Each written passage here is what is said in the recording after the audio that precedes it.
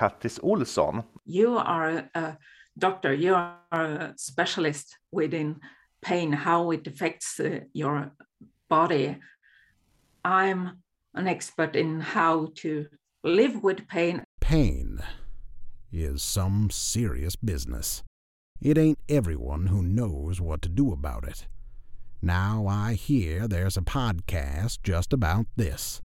It doesn't talk of pain alone, but other interesting things distracting the mind from it. So I suggest you tune into Outsmart the Pain and listen to what Karsten has to say about it.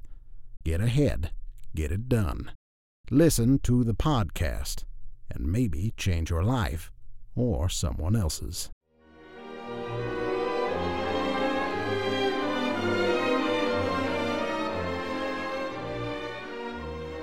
Today I'm really happy to meet Kattis Olsson, and there are several reasons for this. First of all, you've written a book about your own pain and pain experience in English, and I'm so happy about that because I do all this in English and it kind of feels weird when I'm Swedish.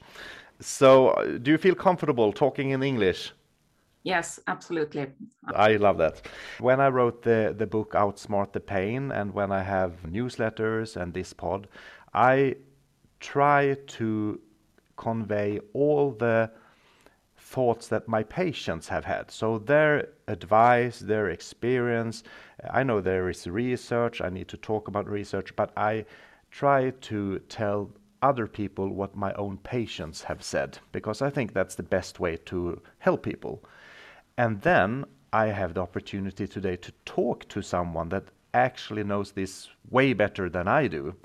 So, Kattis, start by telling us, who are you? Why do you think you're in this pod? Oh, that is a 10,000 crowns question. I have 4 different back injuries, and I got my first back injury at the age of 16. I'm 46 now, so for 30 years I've lived with the pain constantly. I never liked the word chronic pain, though. I never used it, and I'm so glad that even the healthcare system have changed it to persistent pain now. And I... Can I just interrupt for a small second, because I'm talking about this with another guest. The scientific community, or the pain doctors, are actually talking about nociplastic pain. And I tend to stick to persistent pain because I think that it might confuse people. It's the same pain. And I understand that we need maybe this new wording in our work as professionals. Do you have any own ideas about the term nociplastic pain, if you have heard about it? Yeah, I've heard about it. I have some lectures with other pain scientists, so they talk about it. I have some medical knowledge, but other people don't have that. I think as an ordinary person without medical knowledge, and I think nociplastic is, you don't know what it is. You don't know how to act towards it. What is it? Is it something dangerous? When we use Latin words or medical words, it's easy for people without that medical knowledge to think that this is something dangerous, because they don't know what it is.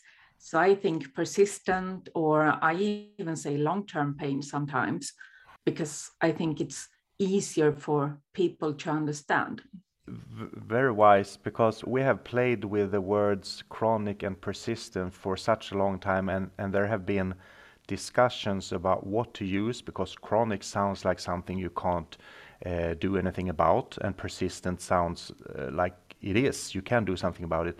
And then we throw in the word nociplastic. I haven't actually heard that you, as a person with pain, could feel somewhat scared about the word, but I totally understand it now when you say it. So very wise.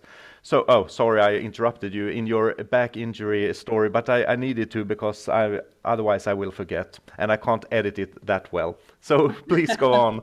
Oh, thank you. No worries. As I grew up, I was a cross-country skier, and I was competing, and my biggest dream was, of course, to represent the Swedish cross-country skiing team in the Olympics. It was my biggest dream. And at that first accident, it was a parachute accident, I crashed to the ground really hard, and the dream crashed as well. I realized we don't get that much knowledge about the body and about the brain in school. We don't get that. I know a lot of history, years, the kings and everything, but I don't get the knowledge how to take care of my own body and how I can actually work with my brain in a way to lead myself forward. So that first back injury actually made me interested in the body and how I used mental training myself. Since I had that from my cross-country ski career, I studied and became a massage therapist and a mental coach to help other people to deal with the pain. This was more than, I think, 23, 24 years ago. I worked a lot with elite athletes. I've been in the area and I helped a lot of people taking the Olympic medals. In one way, I have fulfilled my dream to help others to get inside the Olympics in a way. If I may ask you, how good were you in skiing when this happened? I was in high school in a cross-country skiing program. There was a special program. I wasn't the best, but I was quite high level. You're probably being modest, because I know that if you're in one of these high school programs in skiing in Sweden, you are really good. And what I'm getting at is actually that this wasn't just a dream of your childhood that you wanted to be like a rock star or anything. You were really aiming towards this, and pain crushed your dream. Because this is very, very important for the listener. Pain can crush your dreams.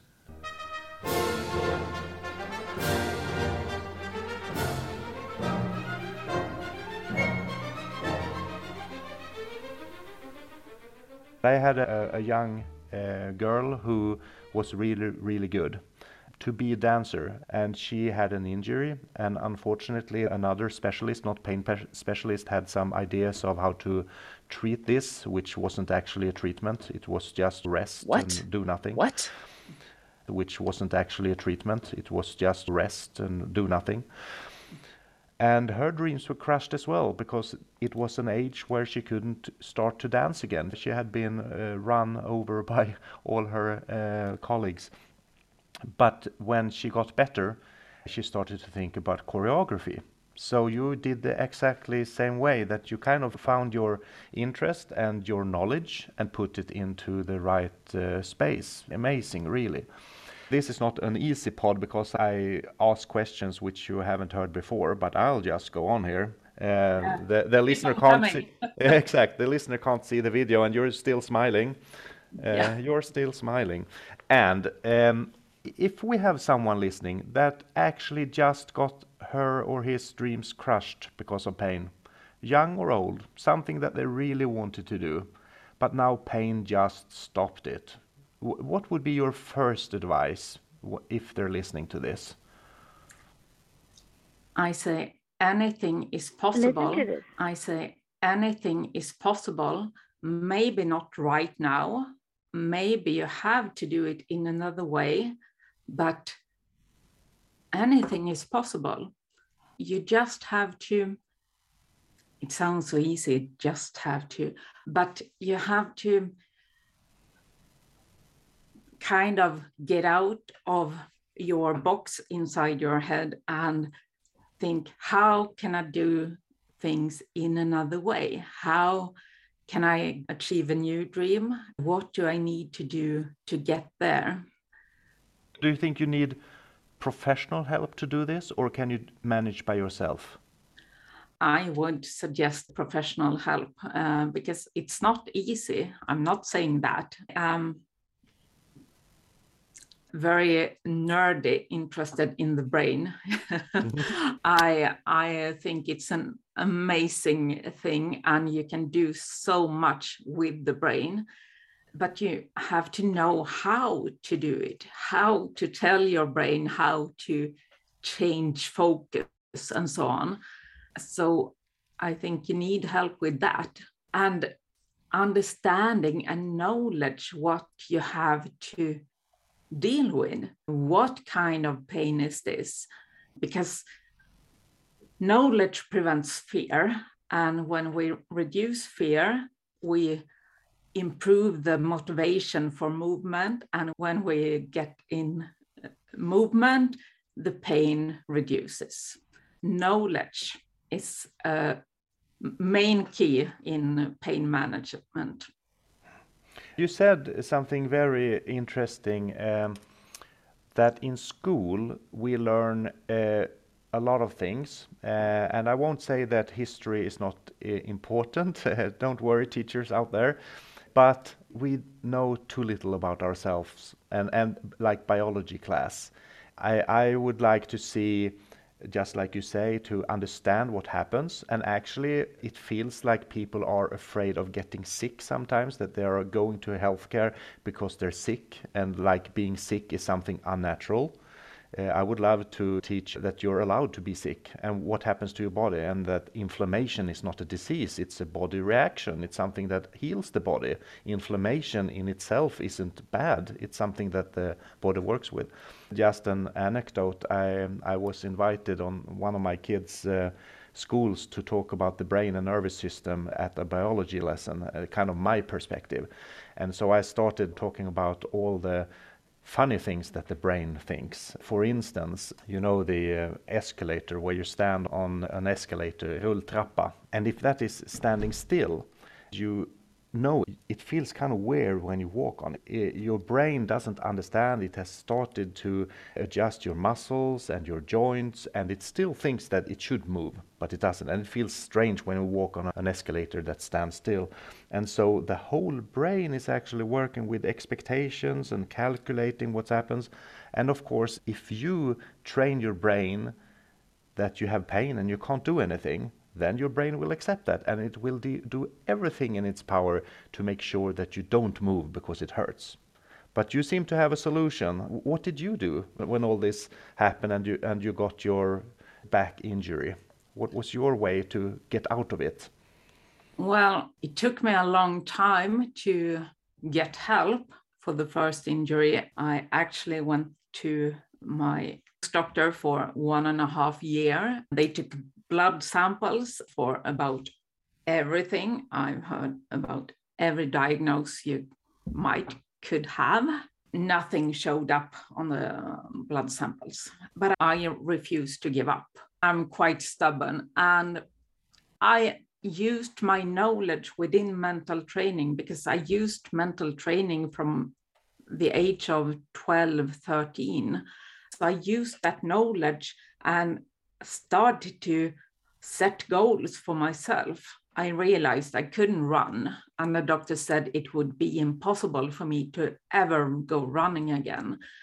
But I set up goals and started to listen to my body. Actually, I listened to an earlier podcast you had. You said that if someone said to me, listen to my body, I would just lay on the sofa. Okay, I get it. The brain can tell you it's quite nice to be here on the sofa. But what I mean with listen to my body is that I know my body by now quite well, and I know when it's bad pain. Okay, so today you just have to go around the house or around the block, having a lot of rest in between, but go for several small walks. But another day when it feels good, I have a good pain, then I can go for a run. That is what I mean with listen to my body with big ears, learning to know the difference between good and bad pain, because bad pain can increase a lot, and I don't want that. Listen to my body and building new roads in my brain away from the pain. So I start focusing on what I can do instead of focusing on what I can't do. So you're actually listening to the body in a right way. I probably would listen to my body in the wrong way, and like I said in my pod, I would lay on the sofa and eat ice cream and watch Netflix because that's what my body tells me to do. But you actually listen to it in a better way, which we all should be doing. But you said that you are a competitive person. You've been so throughout your childhood. I won't talk about your parents or genes or anything like that, but of course you have some kind of background doing this. So let's say that someone is listening now and say, well, hey, I wasn't a competitor when I was young and I don't have that in me. So I'm kind of lost and I will never get better in pain because I am not Kattis. I have no way of doing what she's doing. You can kind of see where I'm getting at. What should we say to this person? Because it's a good question, isn't it? Yeah, absolutely. Absolutely. Actually, everyone can learn more about how to talk to your brain. The power of mind is really powerful, actually. It is a lot about self-leadership. I could also listen to that voice saying, stay on the sofa, eating ice cream and checking Netflix. But I know that my body will not be better from that. The pain will increase if I do that all the time. Of course, I need to do that as well. I need recovery. But everyone can learn to use the brain, and so you don't always think about the pain. So that is actually one thing that everyone can do. Every human being have a brain, and we can all learn how to reprogram it to be responsible for yourself. I can't demand that a doctor or a physiotherapist or whoever professional just fix me. I need to take responsibility to do things myself to get better. Of course, I needed a lot of treatments and medications and so on, but in between, I have the responsibility to take care of myself. I can't demand that someone else does that for me. It's not going to work. So if someone says that, well, I've been to so many healthcare professionals, there have been physiotherapists and there have been doctors, and no one has helped me. No one has taken away my pain. Your suggestion is that this person maybe needs to do more of him or herself then, with the right help? Of course, you need the right help to, first of all, know what causes the pain. Why do you have this pain? As I said before, knowledge prevents fear. When you know what causes the pain and how you can act towards it, then easier might be a wrong word here, but it is easier to understand and do things to get better. When you don't know what causes the pain, you get scared. If you move, you get scared, and you get scared to move because you're scared that the pain will increase, and you have the fear of movement, which is really not a good thing. I would say everyone who lives with pain have had the fear of movement. I'm not saying that you should just skip to go to a doctor, but no, see a physiotherapist or a doctor. So you don't find a good one where you live. Okay, search for someone else. Maybe you have someone that is more a pain specialist. The ordinary house doctor, they are good at a lot of things, but they are not pain specialists. You might need a pain specialist to get the real help, to get the knowledge, what you have to deal with. From there on, it's easier to move forward, taking the lead of yourself. You need knowledge, not to be afraid, and the knowledge is to understand where the pain comes from. And in that search, you might need a pain specialist somewhere down the road. I sometimes say that even if you don't go and see a pain specialist physically, you can ask your general practitioner, who's läkare, to actually ask a pain specialist by referral. I have this patient, do you have any ideas, for instance? Communication is really good. And talking about getting help and communications, there is also a possibility for people with pain to get knowledge from other people with pain. Like I'm talking to you now, and you're giving us all good advice, and we're not even half through this show, I think. But there are some groups in Facebook and maybe organizations. I had a patient not too long ago who said that she tried to get into these different groups, but she was so disappointed that everyone just focused on the bad things. They had to tell everyone how bad it was, and it was nothing that actually lifted her up. And she said, this is not me. I really need something to lift me up, so I will lift myself up. It's hard for me as a physician to have an opinion about patient groups, especially on the internet. Do you have any ideas or thoughts about these ways of communication between patients and these groups out there? Yeah, I totally understand what your patient talked about, because I also been into some different pain groups on Facebook, and I couldn't stay there because they were so negative, and they didn't take responsibility for their own life and their own pain. They just was disappointed with everyone who was not making them better. Actually, I started a program, a digital program focused on women, because a lot of women don't get help or understanding, and I focused a lot about female hormones and how they also affect the pain. I wanted to create a positive group to share my knowledge, and actually I just had a group coaching yesterday where I talked to my clients who's been in the program for a year and will continue, because the warmth and the knowledge. She told me that this program has given me so much more than just pain management. I actually have developed myself a lot. She realized that living with long-term pain or persistent pain isn't a quick fix. We've been going on for a year, and she said, I'm not done yet. This will go on for a long time, because changing behavior and changing how you deal with stuff, it takes time.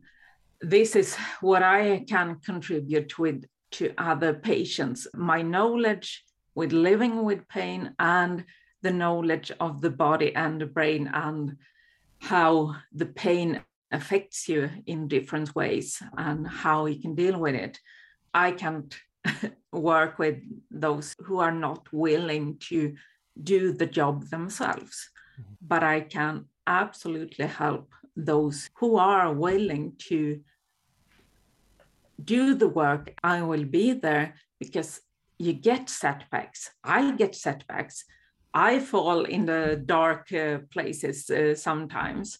I have learned to deal with it and to manage my pain. It doesn't mean I don't have bad days. Of course I have. I'm a human being. I'm not a robot.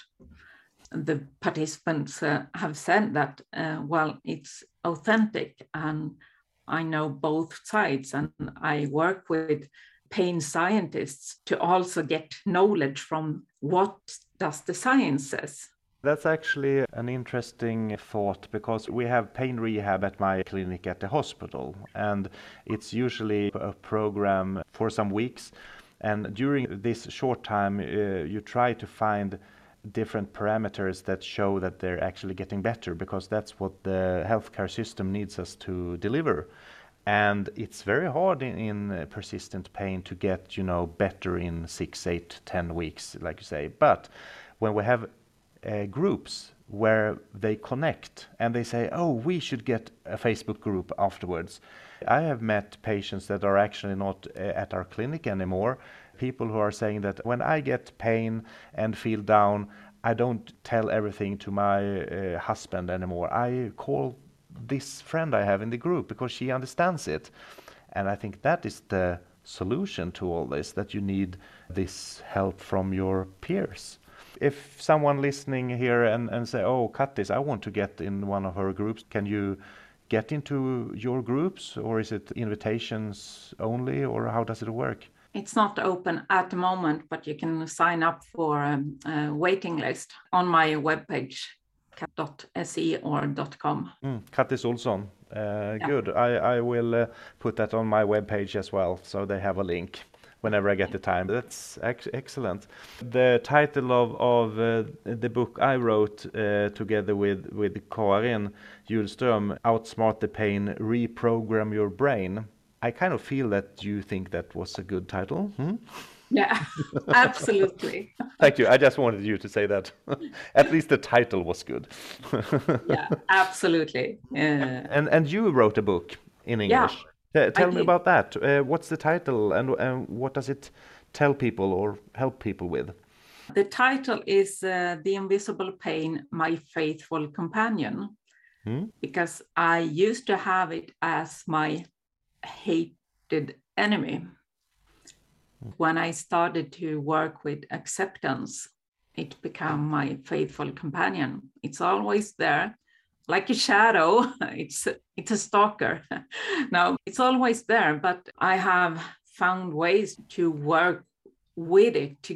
I have stopped the inside war, and it's so much more comfortable within me now. The book is about my own pain journey with my 4 back injuries. I have some small tools to use in everyday life, how you can manage sleep, think about the sleep environment. Also some life hacks. It's my own experience. I also read articles, scientific articles about it to get the proof of it, but I haven't written anything that I haven't experienced myself. I need to experience it by myself and feel that, okay, this is something I can stand up for. Is it a digital book only, or is it in paper? It's both, actually. It's a digital. I also have it printed. And you find it on your website as well? Yeah. Is that how you get it? Absolutely. It's also available at Amazon, Google Play, Apple Books.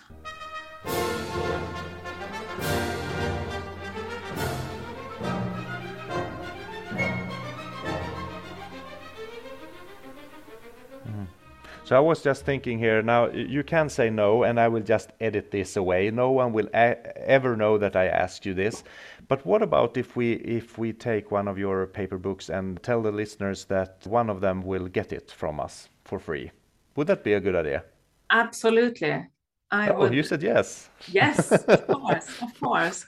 You need to go on any social media and say that someone should listen to this episode.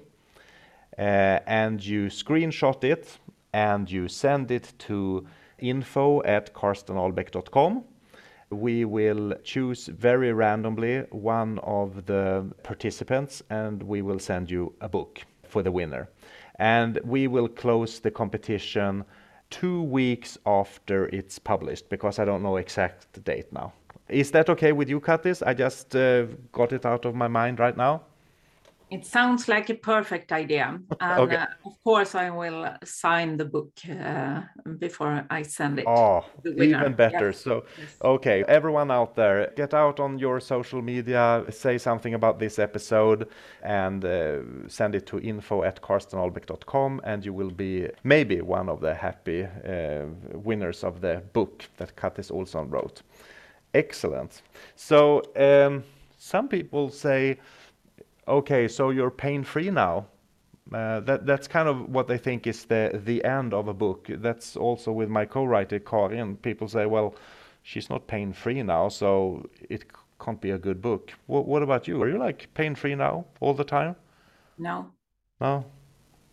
it's the opposite. I have pain all the time, but it is what I call my normal status. I've had it since I was 16 years old. I actually don't remember exactly how it is to be totally pain-free, but my normal pain is okay with me. I can live with it and I don't feel limited. I can do everything I want to do, but of course there are things I can't do, but I just don't focus on that.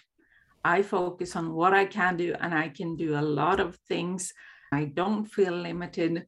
When people ask me, how are you today? I'm fine.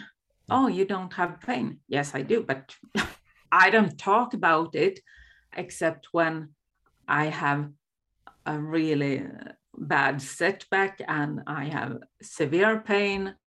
Then I can talk about it, mostly because I want to communicate my needs for that. We talked about communication before, and I think to communicate your needs, I don't need the like, oh, too bad, I'm so sorry for you. No, I don't need that thing, but I need people to understand and respect that today I can't do some things because I have severe pain. So please just respect that. You say you don't want the pity, and I don't wish for anyone to have pain. But I sometimes say that people have high blood pressure, and people have heart failure, and people have diabetes. And sometimes, unfortunately, persistent pain is your disease, so to speak, and you have to kind of deal with it.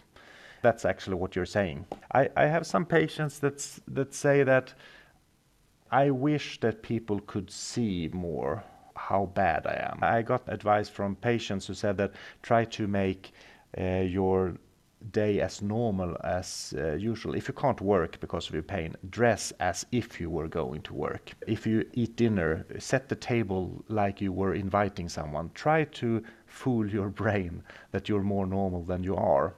And that's kind of an opposite way of seeing it than showing how bad you feel. I have a distinct feeling that you would agree with being as normal as possible, but do you have any thoughts on appearances and how you function with your pain in your daily life? Yeah, I absolutely think that, well, dress up, take care of yourself. Of course, I also eat junk food sometimes. Don't just do it every day. Take yourself seriously. Wash your hair, put on a face mask or whatever you feel like I wanted to do these things. Sometimes it's totally okay to go at home in your yoga pants because it's more comfortable. Absolutely. I do that as well. Actually, back to the self-leadership, to take control of how you act and how you communicate, when you can kind of own your pain, your story, saying, okay, this is the way it is today. I need help with this and this. And you don't put any value into it. It's just the way it is. Because then you get also, in my experience, better help from other people, and they respect you as the normal person you are, that is a much better way to deal with it, and you don't feel like the sorrow for yourself. You lift yourself up in a better way. If I have any regular listeners out there, you may be just here by chance. We don't talk about pain every episode. Some episodes are actually not about pain at all. But of course, I will focus on pain on some episodes. And you talked about acceptance, and one who is very into ACT, acceptance and commitment therapy, is a psychologist called Richard Wicksell, who was one of the first to implement this in Sweden and is really an expert. We will talk with him later on, and I will focus on practical tips and advice for people how to get better. So if you're interested in this field, dear listener, please come back after you read Katti's book and maybe my book and listen to our other episodes. So you're doing a great job. I can really see that. But did you get any bad or negative feedback on your work from anyone, writing the book maybe, or the other things that you do? Or has it just been a green pasture? It's been like heaven doing all this work? No, of course, I'm an entrepreneur, and that is part of my own pain management, because I can schedule my own time and be sure to have energy and time for recovery and for physical movement. As an entrepreneur, you get questioned from time to time. What is this? Can you really do that? A lot of people have asked me, why don't you just get a surgery for your back? And I explain. Haven't we heard that before? Surgery isn't always the quick fix, or maybe sometimes you just can't do a surgery.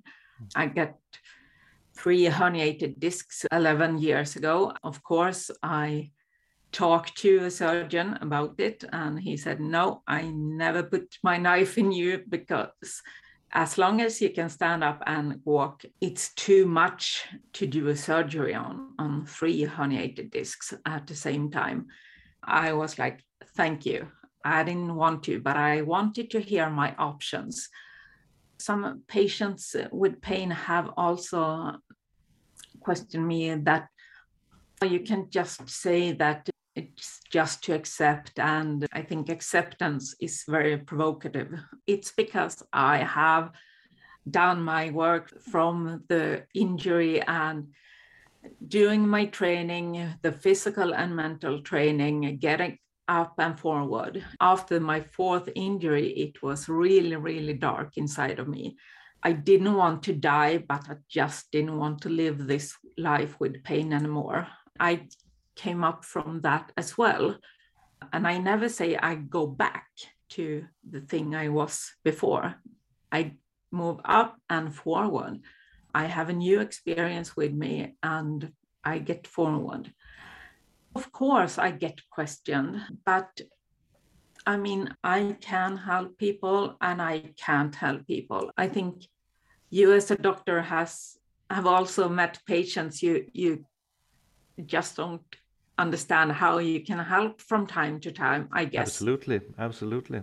I can't help everyone, but if I can help a few people to deal with their pain, to get a more valuable life again, not just survive, but to live, that is worth a lot for me.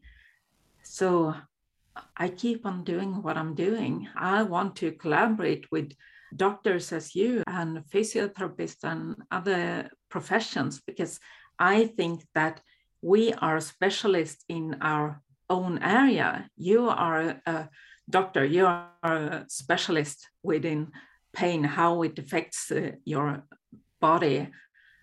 I'm an expert in how to live with pain and also how you can actually work with your brain to get up. And a physiotherapist is a specialist how to do with the physical treatments and physical training. I think collaboration between the professions is really important for the pain patients. One of the earliest episodes was with Pete Moore, who is now having his paintoolkit.org, and he actually said it started with him lying in bed and thinking about, I think, ending his life, to be honest.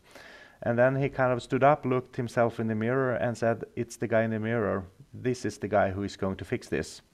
I saw myself and I thought, this is the guy that's going to get me out of this mess. So it was about me taking action. This is the guy who is going to fix this. And that was like, I don't know, 25 years ago. And now he's been helping so many people. He got awarded honorary member of the British Pain Society. He's also turned everything around. And I guess that's the main message of this whole episode, that you have the strength. Everyone has a brain. You can use that brain in the right direction to actually change something in a very, very good way. I sometimes talk about how to recharge your batteries. I almost always ask my guests how they recharge their batteries. So I need to ask you as well, when you really feel tired or actually having pain, how do you recharge? Sometimes it's laying on the sofa, listen to relaxation sound file or meditation or something similar, maybe fall asleep for a while. Actually, the best way of recharge for me is being out in the nature, being in the woods or looking out over the ocean or the mountains. The nature is really important for me. Sometimes I can walk, sometimes I can run, sometimes I can go skiing or ice skating. It doesn't really matter how I do it. It depends. As I said earlier, I listen to my body. What can I do today? And I just accept that, okay, today I move in this way. And then I go out being in the nature. Sounds like good advice.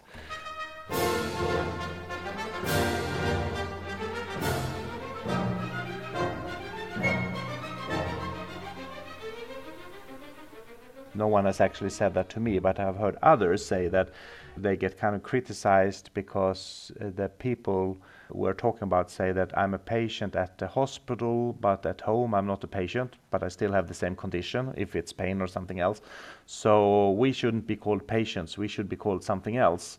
I usually talk about people, but sometimes it's very hard to express what you mean when you say a human being or people, that you don't understand that I'm talking about someone that we're trying to treat, therefore being a patient. Do you have any opinion if it's bad to call people with pain for pain patients? Do you have any thoughts about that? I think when I talk to a doctor or physiotherapist or something, I'm okay with being a patient because I'm their patient.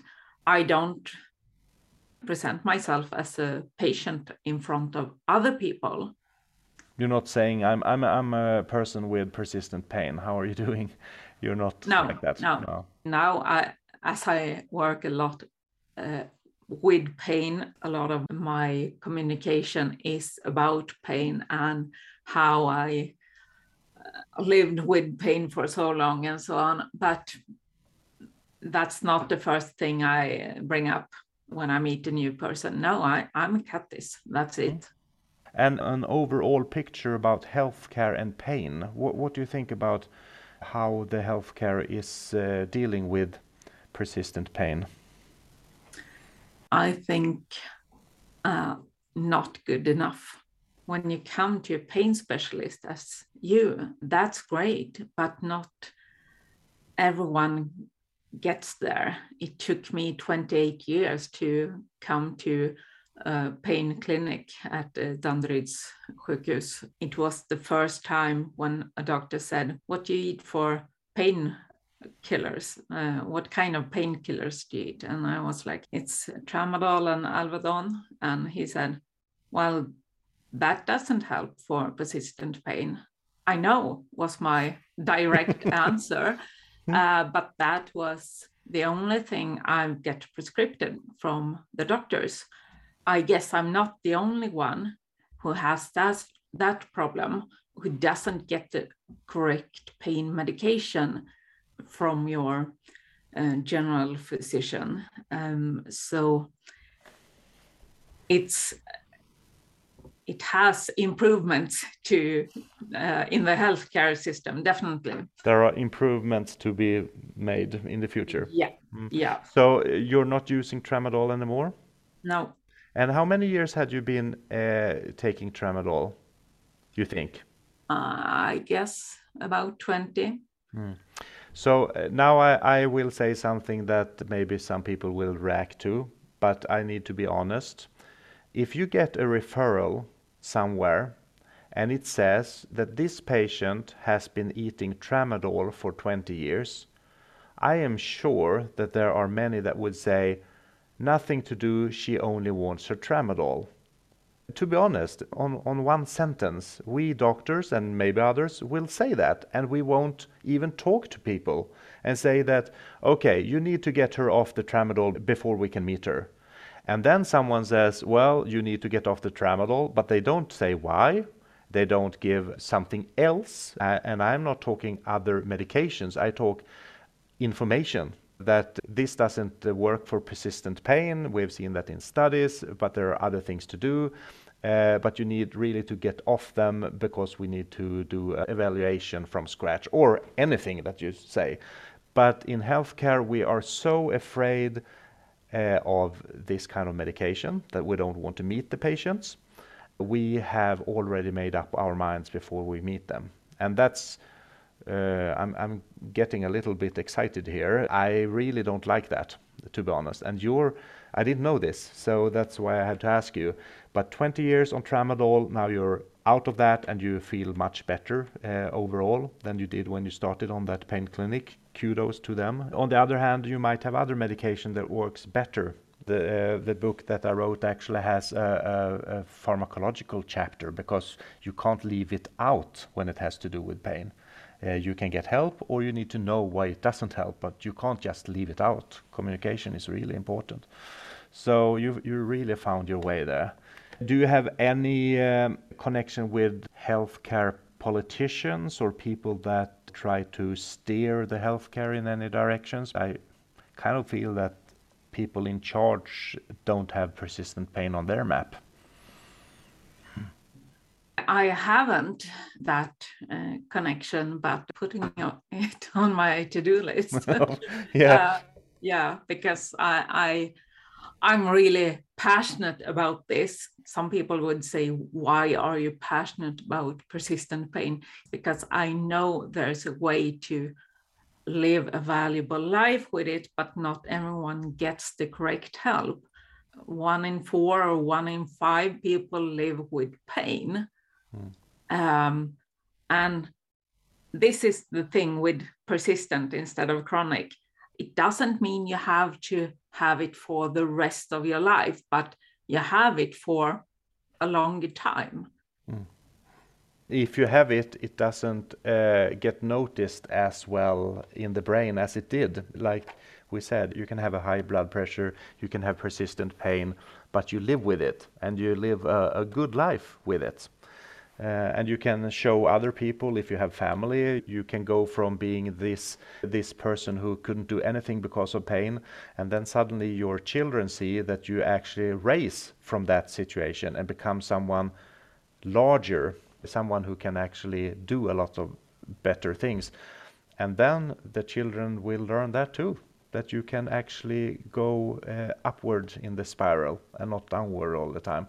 So it's very important for your family as well to do things like this. Not only if you've had any experience with your surrounding, did they notice all this change that you did, or what has happened around you?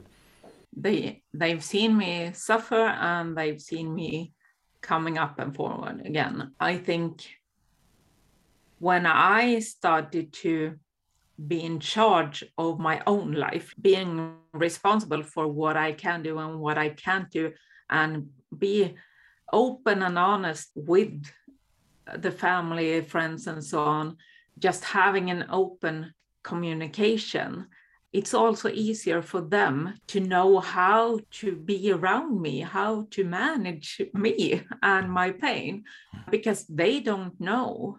And if I don't tell them, they could never know what I'm feeling, what today is like. So that's why I think open communication is really important. You own your pain instead of being owned by the pain.